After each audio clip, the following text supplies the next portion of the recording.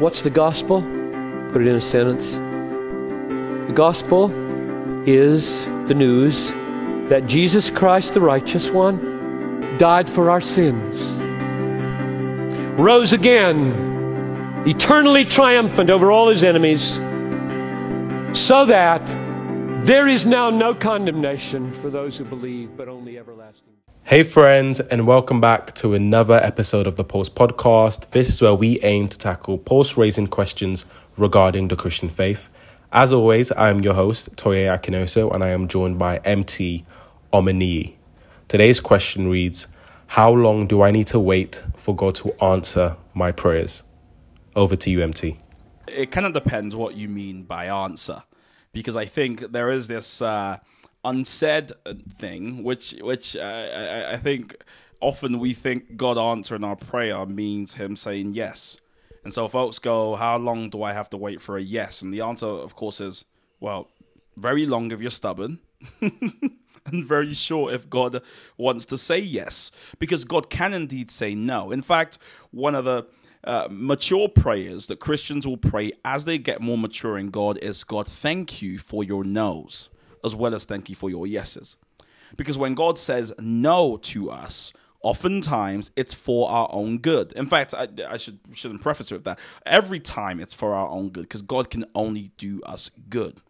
You know, there's times where I've asked for a promotion that probably, you know, I didn't deserve at the time, or it would have really hurt me at the time, and God said no. And so I've learned that as I grow older in God, in Christ, I thank God for the open doors as well as the shut ones. Now, supposing you've got a desire in righteousness, it's a good desire, you've made it known to God, and your question is, well, how long do I keep praying about this thing for? Well, for me, you keep praying until you get that good thing or that great thing you're looking for. Because if God's our Father and we're like children, well, I can remember lots and lots of scenarios where I tugged at my dad's, trousers begging for something that took him many, many years to give it to me. And there's some things that I'm still well, I'm not. I'm a grown man now, so that would be odd. But there are things that he's probably said no to you over time that I've got to I've had to just deal with. Ultimately, what I want us to do is to think about our disposition whilst we are waiting. That's what's important here.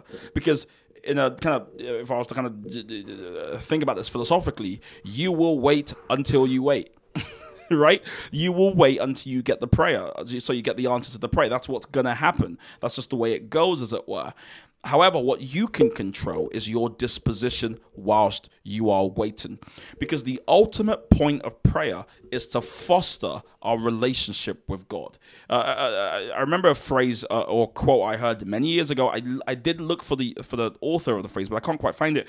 Is prayer gives us an opportunity to exhale flesh and to inhale spirit. It gives us the opportunity to harmonize our minds and our desires with God's desires, so we can pray the great prayer that Jesus prayed, right? Not my will, but yours be done. That's the point of prayer.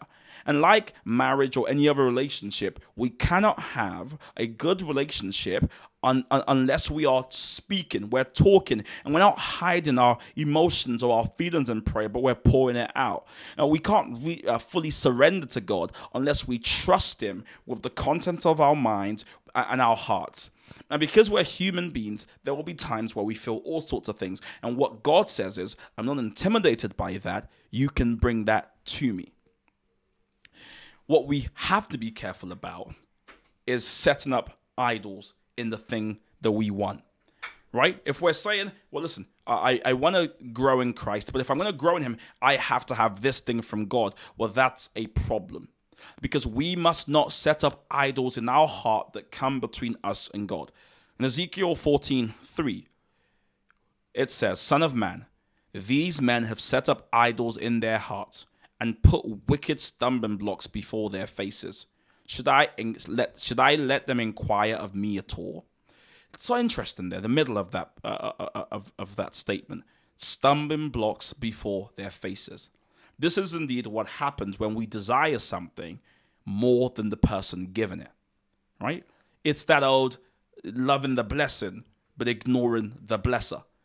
Nothing we ask God must be an idol before him, right? We have to ask him things with full belief that even if God says no, or God doesn't give it to me straight away, my disposition will be that of a loving child that understands that the Father probably has something better or has decided this is not good for me.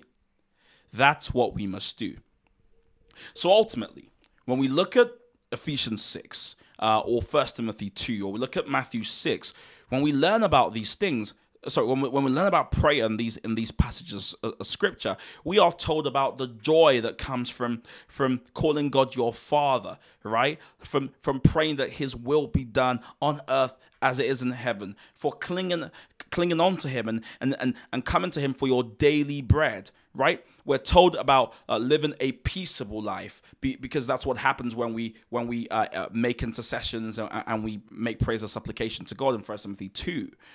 All the different portions of scripture. I mean, even Matthew 6, when we're instructed how to pray, God's desperate to get us away from praying in synagogues like hypocrites and shutting the door to have quiet and still moments with him.